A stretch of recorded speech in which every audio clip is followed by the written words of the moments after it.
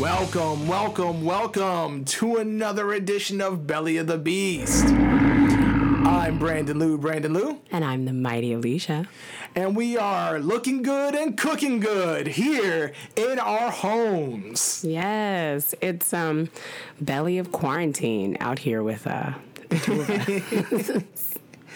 It is what it is. I don't mind it. I'm having a good time here with you, having a good time in the kitchen. I am also having a really good time with you. I feel like during this time, because nobody's going outside, we've been really experimenting in the kitchen. And so it's actually, dare I say it, been a pleasure. Gosh. Yeah, I am excited every time that I'm into that kitchen now. Is it okay to enjoy aspects of quarantine? A separate podcast? Yeah, that is a separate podcast because that can take us the whole half hour as we delve into the nuances of that. Mm-hmm. But the conversation today, you've previewed it already.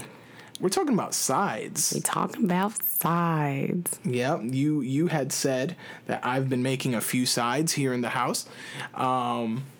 And I felt like a lot of the pressure was on me. It's like, we're talking about, because you did the cooking last time. We were talking about something you made. So now we're talking about, I guess, what I did with the sides. I felt like we needed to do that because I felt like I spent all of last episode doing most of the talking and it didn't feel fair.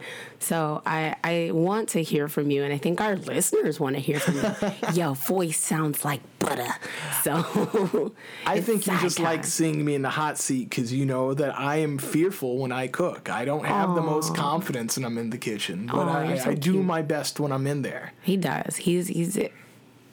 He's put me onto a couple of new side dishes that are actually really tasty and amazing. And so I can't wait for you guys to join me on this journey that we're on together. So take it away. Well, I'm someone who really, really enjoys vegetables, and I feel like that's probably the biggest thing I've introduced as sides into the house because in my own home with my own family, I feel like not that we didn't eat vegetables, but we would have a meat and a starch and not a lot of greens. Not to say we didn't have any, but we didn't have a lot of greens. And so that's something I try to implement as much as possible. Here in this home, I also feel like I needed to test something out because Alicia does not like string beans. String beans are nasty.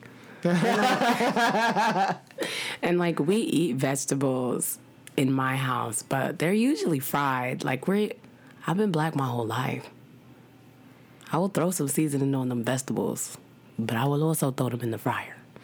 And see, I feel like when you limit it to frying, you're missing out. And I don't think everything necessarily tastes best when it's fried. Myself, I found that when I started working out and eating a little bit healthier, which I need to get back to doing because since we're not going to the gym no more, I don't have the discipline to work out at home. Oh my goodness. It's such a struggle. I've discovered I don't either. Like okay, so I have my excuses, right? And they're valid. So you need to work out properly and not hurt yourself.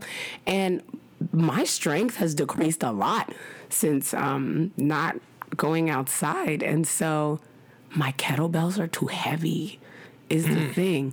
So I need like a lighter weight, and I also want to like be on my bicycle, but the blowing up of the tires and the struggling with the bike and then physically taking it outside and then the effort. No, we're gonna get it. We're gonna push you. I want to be pushed. I really struggle. Not on the bicycle. Not gonna push that. But you should see the look I'm giving him. Why would you even think of that? But hey, that would be a workout for me. Look at this. That would be a workout for me. I'm talking about innocently trying to lose weight. This man talking about pushing me on my bicycle. I'm going to get on the bicycle. He going to shove me down the nearest hill. Well, we're talking about health, and I find that I don't really like fried foods as much as I used to. Like I would eat fried pork chops a lot, and now I don't like them I don't like them as much. I'm sorry, part of your health routine needs to be shoving me down a hill. Clearly, I'm burdensome to you. And here I was trying to just segue it back into food. You took this all very personally. And, I don't find everything necessarily is best when it's fried. Things can be great when they're fried, but not necessarily best when they're fried. And so I wanted to fry up some string beans. Not fried. I just said fried. I just said fried. Look at that. I wanted to roast up some string beans just as a test to see if I can get Alicia to enjoy some string beans. And how dare you make me your test subject? And so, of course, I got them from the supermarket. Got them fresh from the supermarket. Chopped up those ends. Minced up some garlic. Threw some olive oil on there. Yo. And then something that I had not done before but saw in a recipe that I wanted to kind of mimic was I got some mozzarella cheese. And I was putting mozzarella cheese onto the string beans so that when it would pop out, when we got it out of the oven, it was some cheesy, garlicky string beans.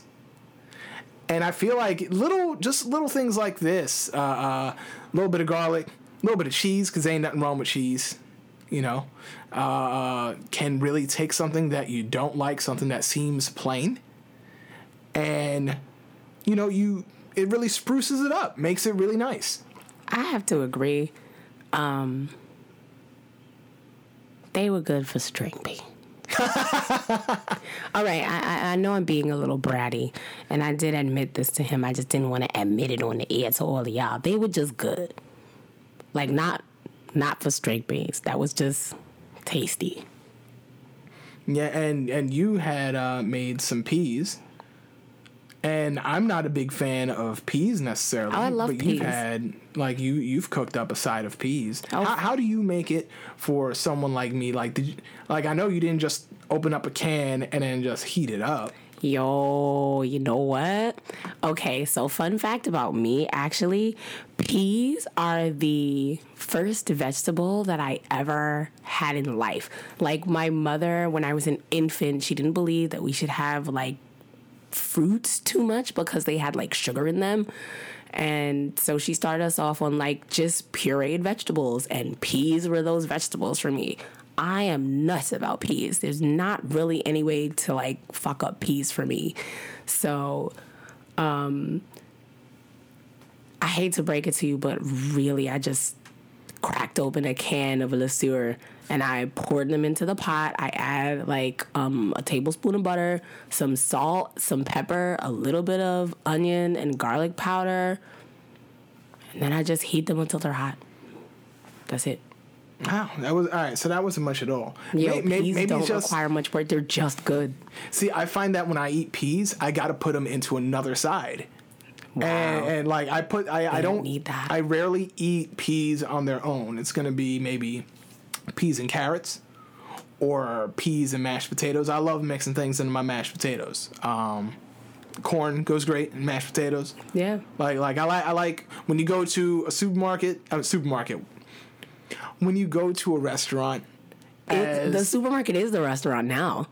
True, but when you go to a restaurant, and I'm mad that I'm using this as an example, but a place like Applebee's, and they give you your Applebee's shade is so unnecessary, and they offer you loaded mash. I love having things in my mashed potatoes. I like having corn. I like having ground beef. I like having chili, beans, whatever you could throw into, broccoli. Well, actually, no. Now I'm thinking about now I'm thinking about baked potato and adding some cheese and broccoli in there. But yes, I like when I eat my peas. I need them with an additional side. So even just that little bit that you did, it may not seem like much. To you, that's not even seasoning. It's barely seasoning. My blackness is you sauteed nothing. You didn't even break out the Lawry's. Okay, for those of you who haven't been black their whole lives, Lawry's is the seasoned salt brand that black people use to make shit pop. Get you some Lawry's. You have like 3 or 4 different salt bottles here. Oh, yes. Yeah, you've Oh, got, I'm branching. pink Himalayan salt, sea salt. I'm branching into the salts of the pale folk. No doubt, I saw a little container. I didn't know this was a specific thing that's sold separately. Popcorn salt. I didn't know that either. Like I don't know. We have it in here, though, don't we? Yes, I didn't even know that was a thing, and yet. I think that's my dad. My dad will like get like this idea in his heart, and he would just be like, all right, so now I'm doing X, Y, and Z thing, and I need to go and I need to buy all the specialty ingredients. And so when I want some specialty ingredients, no, we ain't doing that. But when he wants some special ingredients, he goes out and gets them. And so the popcorn salt just strikes me as something that my dad did, because I've seen that popcorn salt floating around, but I've never used it. Like when I heat up the popcorn in the bag, like it don't even need salt. Like it's just done. Like you open it and it's like, wow, the popcorn. And then you just pig out. And then it gets stuck in your teeth, and then you brush your teeth, and then it doesn't come out. And then you're just uncomfortable for several days until that small shard of popcorn kernel that has slipped between your tooth and the gum finally comes out. And then you realize. I felt that as you said it. Yo, and then you just realize. And then you just realize how much low-key pain you've been in this whole time.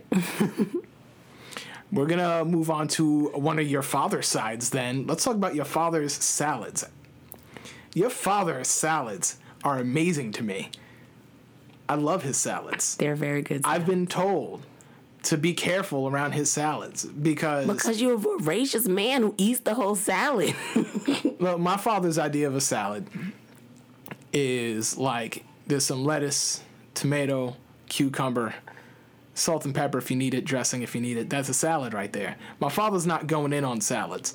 My whole idea of what a salad could be, I think, changed in like the early 2000s when all of the salad restaurants started opening up. I think the first one I went to was a place called Cozy, but now there's Chopped, and I'm at a loss right now, but I feel like every little bakery or sandwich spot has a salad option now. It's crazy. I'm quite sure like Starbucks probably sells salads. I don't know. Your father's salads have like everything in them. There's capers. There's peppers. There's onions. And see, to me, I never use capers unless I'm trying to make a remoulade. Like if I'm trying to make a remoulade, then you will see me like break out the capers. But just capers in the okay. So my father and I clearly like differ on what types of things we want in our salad, but he does make good salads. They are good. It's not my particular salad, but like a salad, it's like the omelet of foods. Like you really could just throw whatever you want in it and it's good. I think salads can be extraordinary or they can be really disappointing depending on who's making them and what you particularly desire in your salad. You and me have had a salad conversation like not when we first met, but as we our first couple of times hanging out together, there was a salad place that was by our school. Yes, subconscious. We've had salad conversations. You're someone who needs a protein in your salad. Like if there's no meat in it, you're not eating it. What is I wish y'all could see my face. That sounds suggestive. What is your preferred protein in a salad? I like grilled chicken in my salad. I've done salads with like steak, but I would much rather grilled chicken. I've had a salad with grilled salmon in it that was really, really good. That's actually mine, man. I love salmon in my salad. Yep. But the problem with salmon in the salads is that fish spoils really quickly. Like once you put salmon into a salad, you have like a highly, highly perishable salad.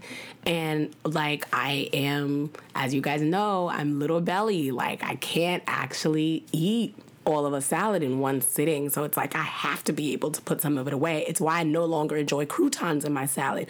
Croutons are only good in your salad if they're fresh. Once you let it sit until the next day, you come back, that'll be a perfectly good salad, and you got some soggy ass croutons in it. Get them out of here. I don't want to eat no soggy croutons. Like, I've been black my whole life. If it ain't crisp, it ain't it. So those could go.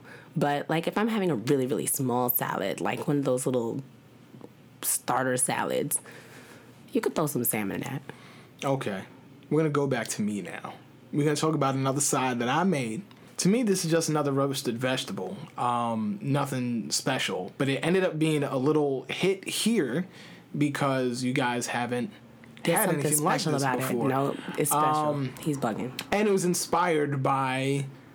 I'm not sure if it was a main course. Like, would you consider a soup a main course in a restaurant? It has, like, its own section. Like, soups and salads is, like, its own section, but it's normally not in the side section. I would consider a soup a main course, but Americans are fat.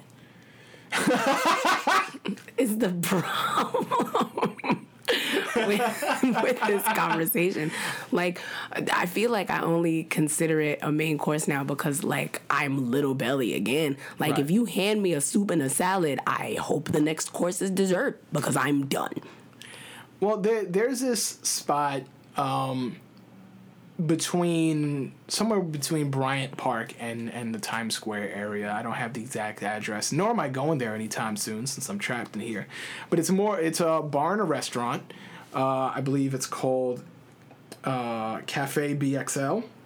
Oh, wait, we've been there. We have been there. We actually took it's BXL Cafe. I got it backwards. We actually took one of our friends, Kayla, there once. Yeah. Before They're our like Puerto a Rico sports trip. bar. They are a sports bar. I think if you're wondering which sport, they're more than likely going to play football, and I don't mean American football. I was going to say, isn't it soccer? This is a great spot if you're a soccer fan. It's not so much a place I'd recommend just going for the bar to drink, because the bar area is actually really narrow. It's like this that's the passageway that you walk to get to the main dining room.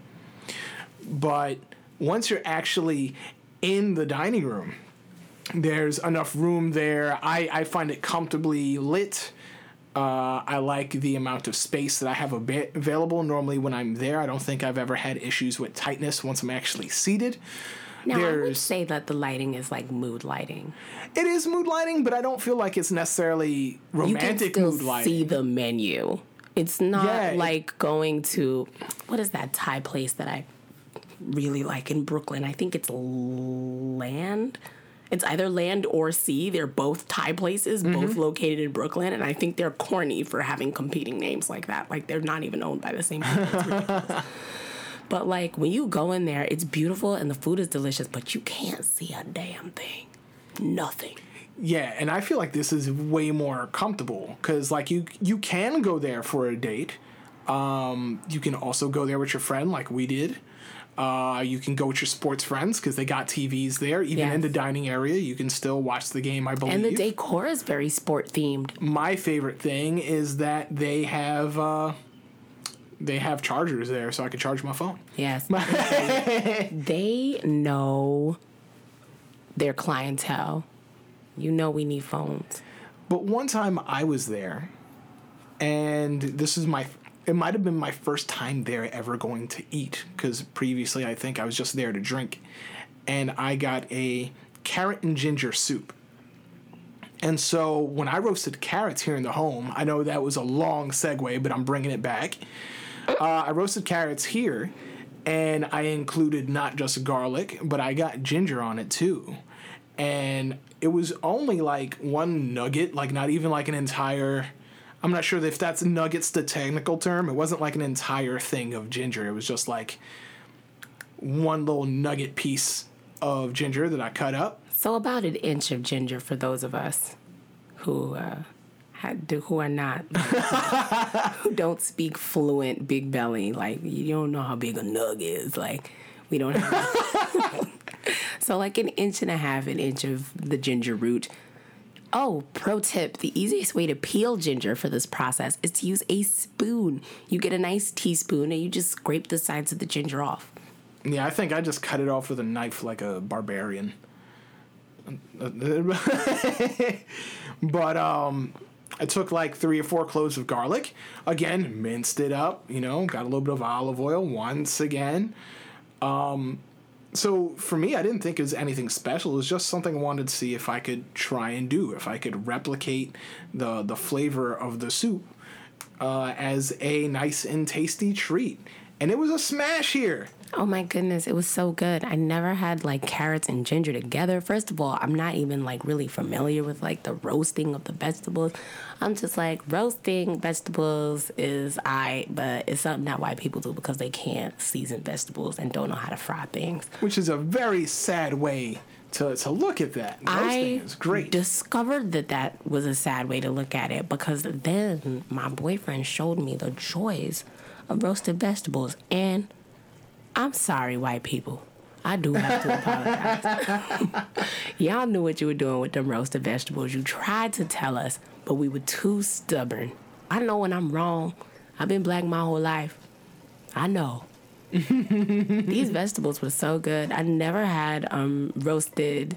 Well, I'd had, like, roasted carrots, but always in, like, something else. So, like, I'll have, like, roasted carrots on Thanksgiving when they're in the same roaster as the major meat, so all the drippings from the meat come out and roast the carrots in the juice, and that's delicious.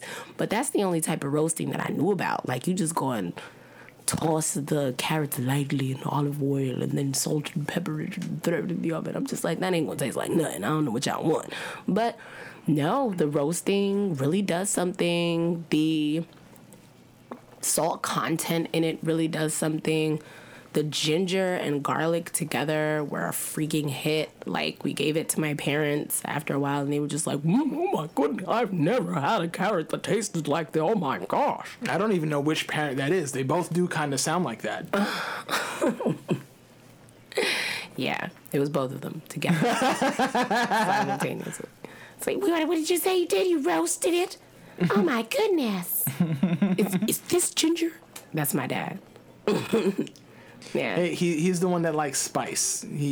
Sometimes it's too much. I know. I'm not bringing him in on this conversation. This is going to remain us.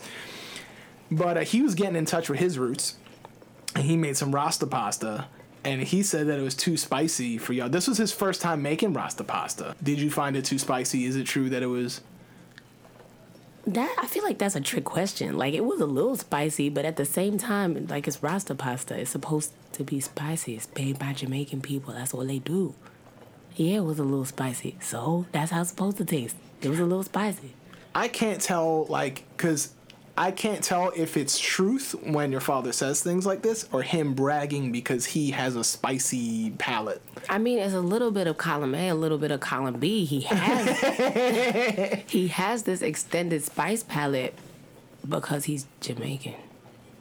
Like, it's hot out there in the island of Jamaica. Like, a way for people to cool down their bodies before we had air conditioning was to eat spicy food. You eat spicy food, you sweat, the wind blowing cools your skin down. That's how you do it. That's why people on the islands, on any island, not just Jamaica, like a spicier brand of food. Like, Caribbean people, that's part of their heritage. They out here with these peppers. So, I mean, if it's Rasta pasta, if it's a little spicy, it's a little spicy. Like, you either like it or you don't. You about to eat this or what? And this is not the first time he's made Rasta pasta. He completely forgot that he had ever made it before. But as soon as I opened the pot, I was like, oh, this that super spicy pasta that he only make once in a while. But, I mean, I still dished some up, and I was in for a treat, actually. This rendition of it was actually a lot milder than usual.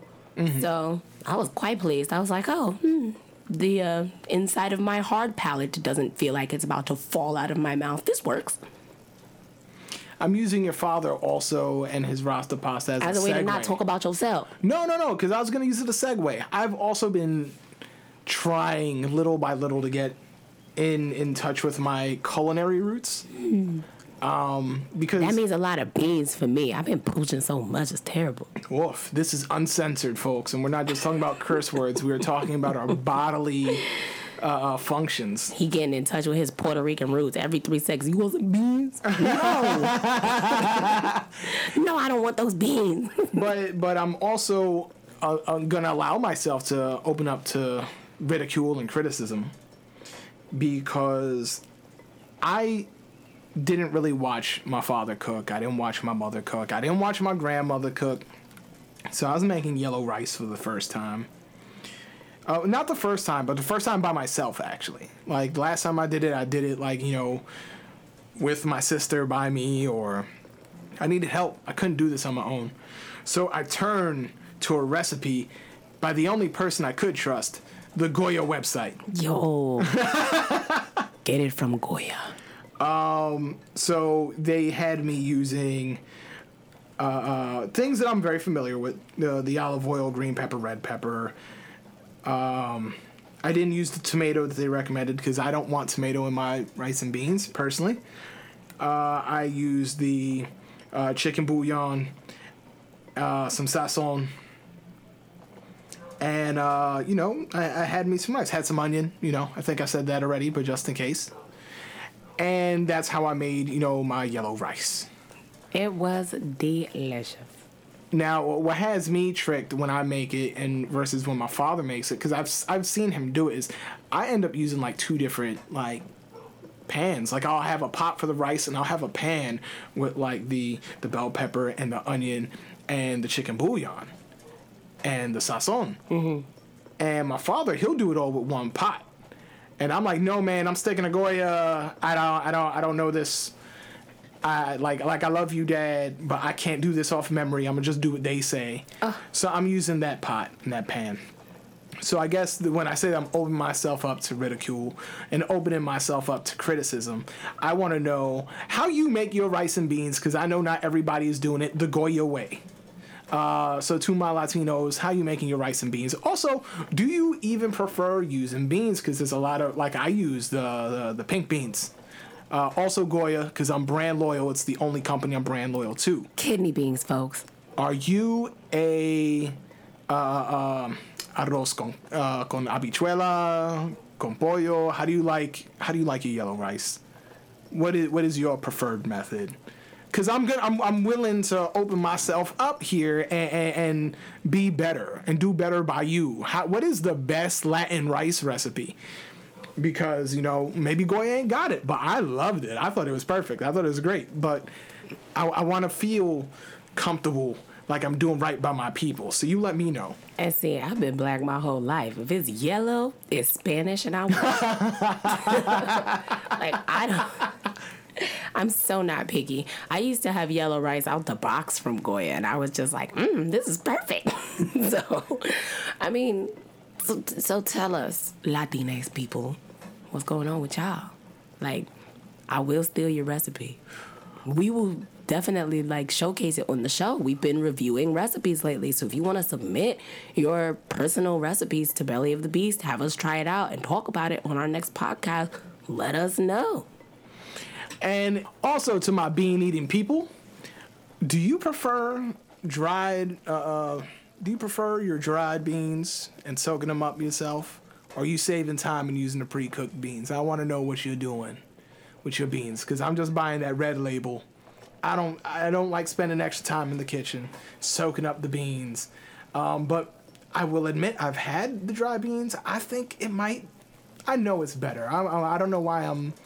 I think I might. I don't know. It's better. It is better. And I discovered when I got back to my own cooking roots and had to soak me some white limas that, one, soaking the beans gives you a better tasting bean, and 2, it gives you control over that pooch factor that we discussed earlier. Because if you throw in some baking soda with the beans and let them soak in the water and baking soda, that takes some of that starch out that your body can't break down, and that is what causes the pooching. It's the starch. So if you can find ways to break down the starch in the bean before you cook it, you have more control over what's going on with your gas. So you're gonna want to start with regular beans. I'm sorry.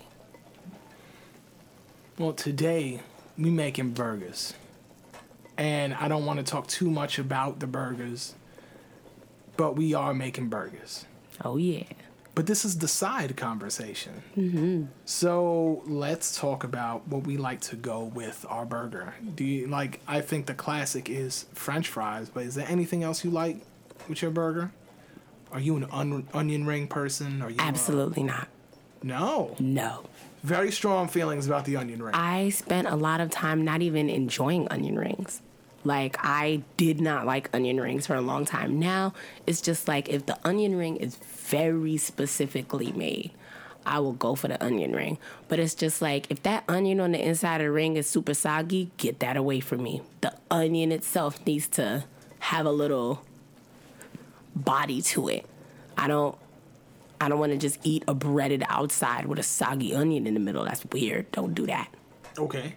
But let's talk about the sides before we delve into the burger itself, because I actually have a lot to speak on the physical burger. Okay. But like, so what do you mean by like, what do I want to eat with my burger? Shots? No.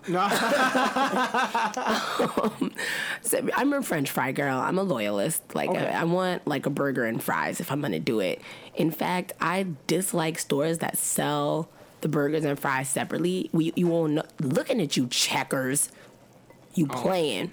You playing. Doesn't Five Guys also do that? You playing. And yes, they do. They're playing with me. Like, I absolutely want the burger and fry combo. McDonald's got that right.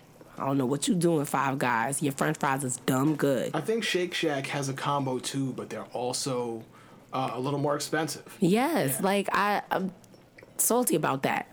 I mean, for good reason. Their burgers are better than...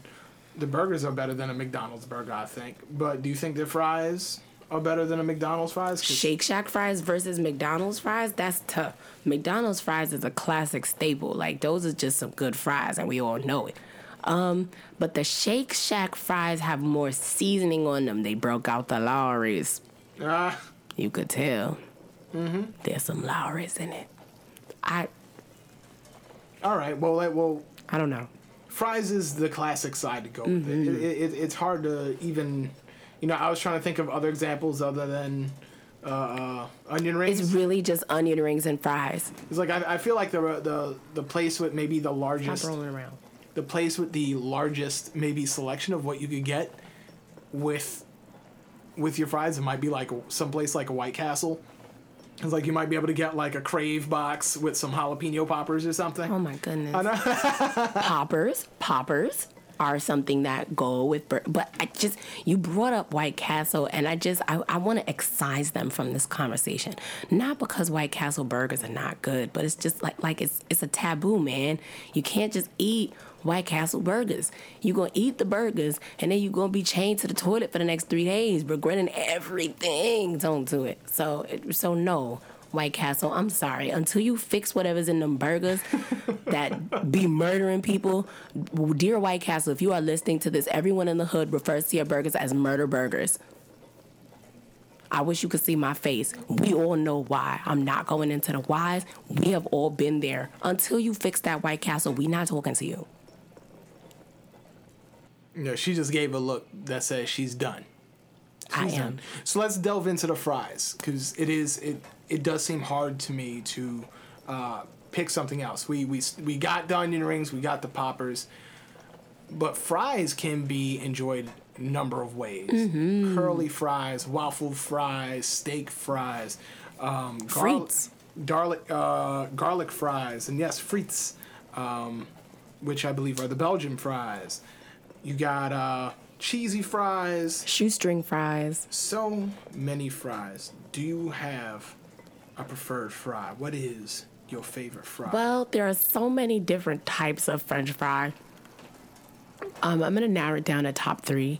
As a kid, I actually didn't like shoestring fries and was annoyed at their level of popularity. Like, it's not that they're bad, it's that they're very, very thin. And I enjoy some meat on my fries. So that's going to go as my number 3 because they did grow on me over time. And I do like them quite a lot now, the shoestring, but they were never my favorite. My number 2, I think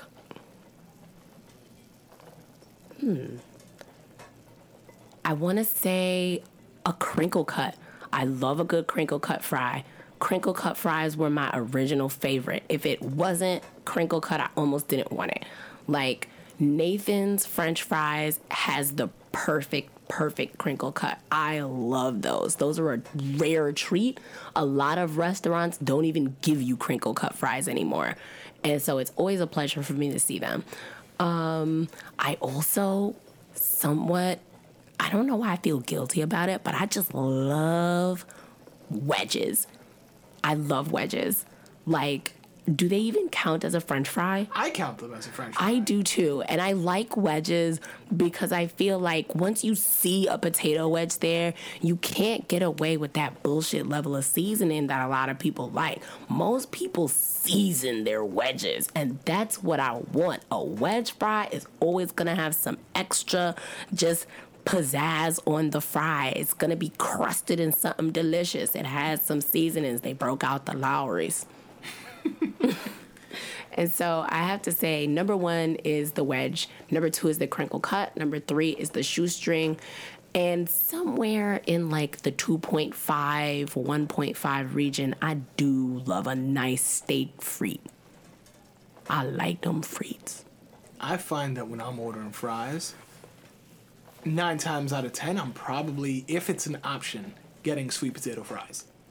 Sweet potato fries are good. See, I wasn't even thinking about that. I was talking about regular potato. I thought we were just talking about like the shape. Fry off the top of my head. See, you just meant fries in. My answer remains the same. The frites. I really enjoy the frites. Curly fries come in at number 4 for me. That's a good pick. That's another one that, like, if it's an option, I might end up just going for that. Curly fries are also well seasoned usually. I feel like they're underrated. Very much so. But I also find, I don't know if it's because of the size of the fry, an issue I have with curly fries is because there's a certain amount of potato there. So yeah, they be too much. They give you too much with the curly fries, man. And depending on how they're cooking it, sometimes they could be the oiliest. Because I like a crisp fry. Very crisp. Like I don't like a soggy fry. No, I like it crisp on the outside and soft on the inside. Like the cooking technique has to be perfect. Yeah, and I think, and I could be wrong because I've never really made curly fries. I've never made curly fries. I don't have that spiralizer that they have. Look, my father, when he would make his own potatoes to accompany a burger, my father would make chips. He would just slice up the potato into chips and potato chips, and that's a favorite of mine too. See, I call those home fries, and I almost didn't even count that, although they are a definite favorite. My grandmother used to make home fries for us. Home fries, I think of hash browns when I think of home fries. Hash browns and home fries are two different things. If you order home fries in a restaurant, you're not going to get hash browns. It's a very specific thing. I don't know if that's entirely true. I've had places where I went to, like, I'm thinking I'm getting hash brown, and I'm getting home fries. But see, my thing is, did you order a hash brown? And I'm getting, like, when I'm talking about chips, I'm thinking about potato chips. I'm thinking about that. Like sliced really thin and fried up crisp? Sliced thin and circular. And see, for me, a chip is only a chip if it has that crunch to it. If it's soft at all, that's a home fry. No. It's gonna be thin. It's gonna be crisp. There might be some thickness to it, so some are probably, thicker than others. It sounds like home fries to me. But I think of them as chips. Hey, you know what? You grew up in your house. You grew up with your dad. You call them chips. I think they're home fries, though. I wish we could, like, I don't know, share a screen with you guys so we could, like, see. But, like, yes, I think I like what you're talking about. Is the bottom line here. Cool. So we asked... So much nuance in the French fry conversation. My goodness. Didn't expect that, did you? Yeah, no. There's so... Yo, Americans like potatoes. We really do. It's something that we make a lot here. We got that. Idaho. I know you're good for something. I like them russet potatoes. Come for me. how do you feel about red potatoes? We could go from sides to potatoes. This could be a whole potato I conversation. think that the red potatoes are the russet potatoes. Okay. I like them. Okay. I like them. I also like fingerling potatoes. Less than the other potatoes, though, and I'm not sure why. I'm not a big fingerling potato fan. I'll eat them if you make them. I guess, yeah, that's true. If you not gonna peel- turn your food down. No. You see me. I'm a disposal unit. I'll put them away. And it's a potato, so I was always going to eat that. I think that the best usage of fingerling potatoes, to be honest, is in a potato salad. And, like, still with regular potatoes. So on the Belly of the Beast Instagram page, which is at Belly of Bob, I was asking, what is the food that you make best? Ooh, and some of you answered. So exciting. And a couple of people did answer. I was very happy about that. But Yes. there was something that I noticed in particular. One of you answered multiple times, and we're glad you're very excited. But there, a couple of people gave the same answer, that they can throw down on some salmon. That salmon is their signature dish. Signature dish? And so I thought that was really interesting.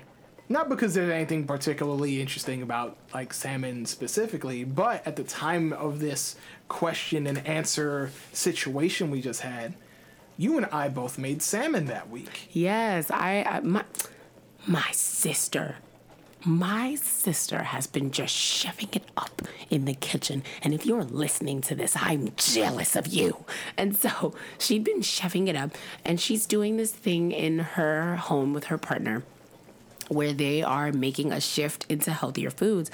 And so she sent me this like delicious picture of this like pecan crusted wild Alaskan fish. And it was just so good and gourmet looking. I was just like, ugh, this hell. And so I was just like, sweetie, I want fish. And so then we got fish, and then the fish was real good. So I was just like, damn, I want some more fish. All right, so let's compare recipes and see which ones we enjoyed more. How did we feel cooking it? Because this is, even though we were just talking about potatoes, this is going to be the real meat and potatoes of the conversation. Ooh, potato pun. So the one that I made, or was trying to make, because you know that I felt the sort of way about it, was the honey garlic salmon. Yes. Do you have where you got that recipe from by any chance? Yes, it is from rasamalaysia.com. And that is where I picked it up. And they said that it was going to be a very quick, it was going to be a very quick dish. And it was. It wasn't particularly long, but I was expecting this to go down a little faster than it did. This is why I view recipes as a loose guide. I'm not sure exactly where I felt that I went wrong, but I needed you to come help and save me. Oh, it was so cute. Oh my goodness. He comes to me like an actor who thinks his audition is failing. He runs to me and he goes, I've ruined the salmon. And I'm thinking to myself, oh my God, how? It's been like 20 minutes. How you ruin the salmon in 20 minutes? I'm like, the salmon is burnt up. And so I come downstairs and the salmon is fine. Like, it needed next to nothing. And I'm like, sweetie, like you did this. Like it's damn near perfect. Like, just relax. Just let it cook longer. Well, here's what they have written down. That the prep time is 10 minutes and the cook time is only 5 minutes. That's the way they have it down. They asked for the 12-ounce salmon cut into 2 or 3 fillet strips, salt, black pepper, a pinch of cayenne pepper, 2 tablespoons of honey, a tablespoon of warm water, 1.5 teaspoons of either apple cider vinegar or lemon juice. And I chose the apple cider vinegar over the lemon juice, although we did have both in the home. Mind you, I don't even know where he found this apple cider vinegar. I've been looking for it to do my hair with for weeks. That's what I purchased it for. It was in the pantry, and there's not great lighting in the pantry, so she doesn't go near it. How rough. She's scared of the dark. 1 tablespoon of olive oil, 3 cloves of garlic minced, half lemon sliced into wedges. I forgot to pick up some lemon wedges. I should have just added some lemon juice. Anyway, that's besides the point. The instructions were to season the surface of the salmon with salt, black pepper, and cayenne pepper, and then set it aside. Mix the honey, the water, the apple cider vinegar, and the pinch of salt together. Stir and combine well. Heat up an oven-safe skillet on high heat. Add the olive oil. This is his reading voice, y'all. I'm trying to be like dramatic, because if I'm gonna just like read it off of a page, I might as well sound nice while I'm doing it. Pan fry the salmon, skin side down first for about a minute. Turn the salmon over and cook for a minute. Turn it over again so the skin side is at the bottom. Add the garlic to the pan, saute until slightly brown, add the honey mixture and the lemon wedges into the skillet. Reduce the sauce until it is sticky. Finish it off by broiling the salmon in the oven for a minute or until the surface becomes slightly charred. That is an optional step. And top the salmon with parsley and serve immediately. So, that was it. Very simple, right? So, it was asking for high heat, notice, flame, high heat, and this was supposed to be 5 minutes of cooking, which already I raised an eyebrow. Loose guide, folks. I listened to this website. Loose guide, folks. I listened to this website and went with it because they wouldn't lie to me. Loose guide, folks. Now, maybe it's because I didn't have the lemon. I don't know. Maybe I didn't add enough oil. Maybe there just wasn't. Maybe the pan wasn't good. I don't know. You know, it did happen. I did get that char. However, the meat itself was not cooking all the way through. Bro. I think... And I expected that because when you put something on high heat, you know, there's a good chance that, you know, you can burn the outer layer, so to speak, of your meat and not cook the meat itself, the center of the meat. All of the meats, you will not cook it if you just got your fire all the way up on high. But this is what they told me to do. So I did it. And so after the 5 minutes had passed, and I'm seeing the char without even using the oven on the skin of the salmon, now I go and I noticed like only the some area of it, the pink has changed color. But when I try to cut inside the salmon and look at it, it's jiggly. That is a rare fish, and you're not supposed to have rare fish. You know, no. That was an uncooked fish. That was sushi. And so at this point, he runs to me and says that he's ruined the salmon. And I'm just like, and so I come downstairs and I see the salmon, and it's not ruined. But he's just like, it doesn't taste right. It doesn't look right. It's gummy. Help. And I'm just like, okay. So I think I added a little more salt. I added like some garlic to it, and I just let it cook for another, I want to say 8 minutes, and then it was perfect. It was perfect. He wanted to attribute this salmon to me, and I'm like, no, bro, you made the salmon. It's your creation. So how would you rate this recipe? So how it tasted by the end of it was very good. I am grateful to have stumbled upon it. I would like to do a variation of this in the future because I'm not sure, maybe it's because of the parts of it that was burned, but I'm not sure if I got all of the honey flavoring that I would have liked. Oh, I added more honey to it. Because it was not 5 minutes. It wasn't. I could not give this a positive rating. Like I don't, like, you know me, I don't necessarily like using a scale like a star rating. It's like how many fishes would you rate this salmon? But I couldn't give it a particularly high rating with when I'm following the instructions and you're telling me 5 minutes, and I feel like we had to lower that flame and it was more of like a 15-20 minute recipe. Yeah. But it was good? It was good. It came out well. I would give it a positive review, but again, you guys know my views on recipes. I'm very laissez-faire. I'm just like, he was always lying. It's okay. And so a couple of days later, possibly even the next day, I think it was the very next day. I decided I wanted to try my hand at some salmon. He didn't want to make no more salmon. He was just like, listen, I'm done with this salmon.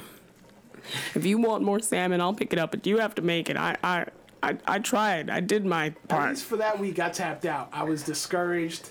Meanwhile, it was a damn good salmon. I don't know what he was discouraged about, but that's okay. It's a whole new week. My opinion has changed slightly. I'd be willing to try salmon out again. I'd even willing to be able to try a similar recipe, just not the same instructions as recommended by RazaMalaysia.com. And so the salmon that I decided to try, I wanted to experiment with sugar, with brown sugar and salmon. And so my recipe is salmon with brown sugar glaze, and it comes from allrecipes.com. This one is really highly reviewed at 664 positive reviews. So it got a 4 out of 5 stars. So what I did with this, the instructions call for 1/4 a cup of packed light brown sugar, 2 tablespoons of Dijon mustard, 4 6-ounce boneless salmon fillets. Scrap that, we just use 1 12-ounce bit of salmon, some salt and ground pepper to taste. The prep time is 5 minutes. The cook time is 10 minutes. It's supposed to be ready in 15. This one calls for the usage of the broiler. So we're going to preheat the oven's broiler to 550 degrees. Set the oven rack about 6 inches from the heat source. That would be, it depends on your oven. When you turn on the broiler, there's going to be a long horizontal strip going toward the back of your oven, and it's literally going to like light on fire like Lumiere did at the end of Beauty and the Beast. And so that bit of your oven is either going to be at the top part of your oven or in the bottom of your oven. I personally like broilers that are in the top of the oven so that you get the crisp on the top the way you're supposed to, as opposed to on the bottom. But yes, you're going to set it 6 inches from your heat source, and you're going to prepare the rack of a broiler pan with cooking spray. Season the salmon with the salt and pepper. Arrange into the prepared broiler pan. Whisk together the brown sugar and Dijon mustard in a small bowl. Spoon the mixture evenly onto the top of the salmon fillets. Cook under the preheated broiler until the fish flakes easily with a fork, 10 to 15 minutes. My adjustments to this dish were numerous, and it came out beautifully. So firstly, what I did was I took the salmon out of the packaging, rinsed the salmon so that all the gross stuff would come off, and patted it dry with a paper towel. That's an important step. You want to pat your fish dry so that the seasonings stick.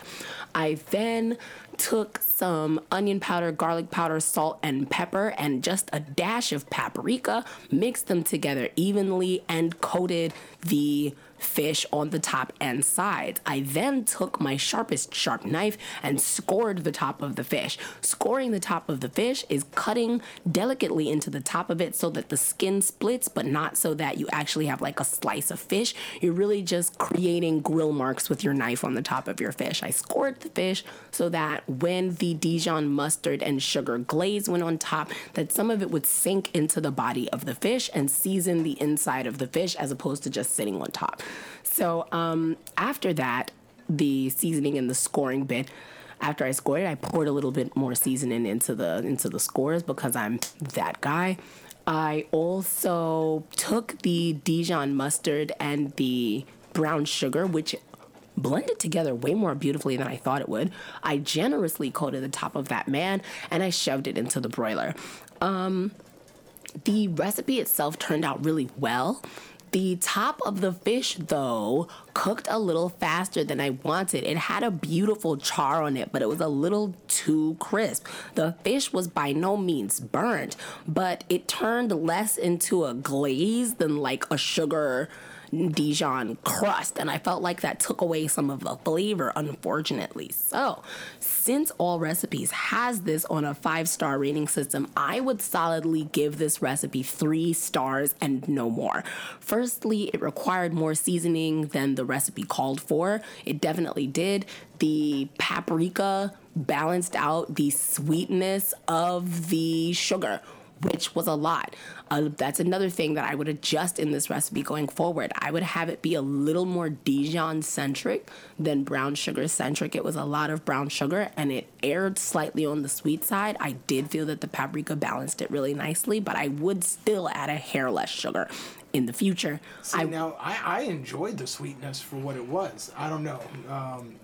You mentioned the brown sugar, and that's not something I don't think I've ever had on fish. I've absolutely baked the chicken with brown sugar and loved it. You know me, I've got a sweet tooth. Yes. So this was a top-notch salmon, man. Thank you.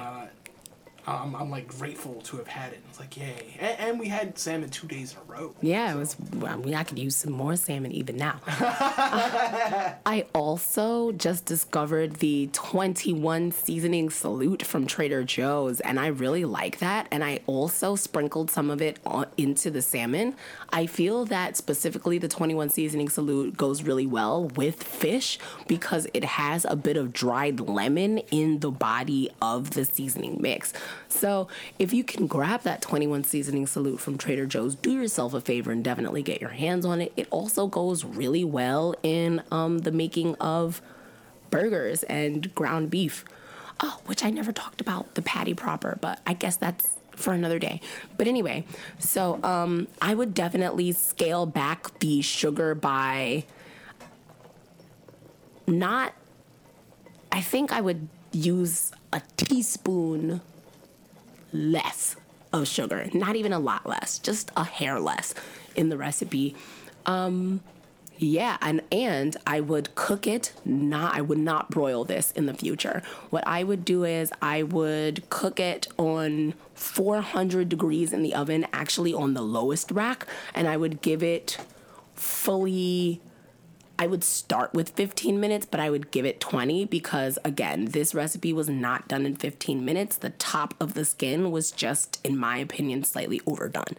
So I would definitely reduce the heat in the oven and let it cook longer. If I wanted it to crisp and caramelize a bit more on the top, I absolutely would bump up the broiler and stick it up there, but only for no more than 2 minutes. 550 degrees is very hot. Well, between the two of them, I personally preferred the recipe that you got.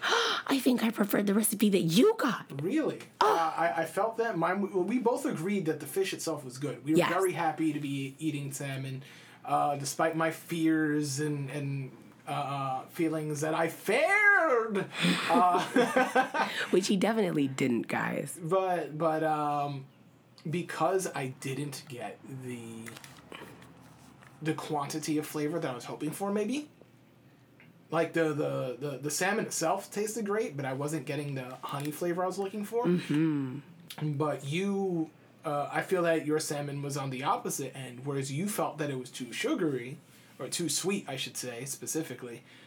I felt that I like that burst of flavor. I like being able to taste the added flavor, and maybe for you it was an abundance of flavor, maybe only too a much. skosh. I feel like it needed to be scaled back a hair. I thought it was perfect the way it was, and that might be why I liked it more than the one I got. But we both are like winners here. Yeah, and I felt like yours, especially after I came and added some more honey on the back end, I felt like yours, the flavors were very, very well balanced. If I were making your recipe, I would have thrown some more paprika on it. I feel like it needed more paprika. Agreed. Yeah.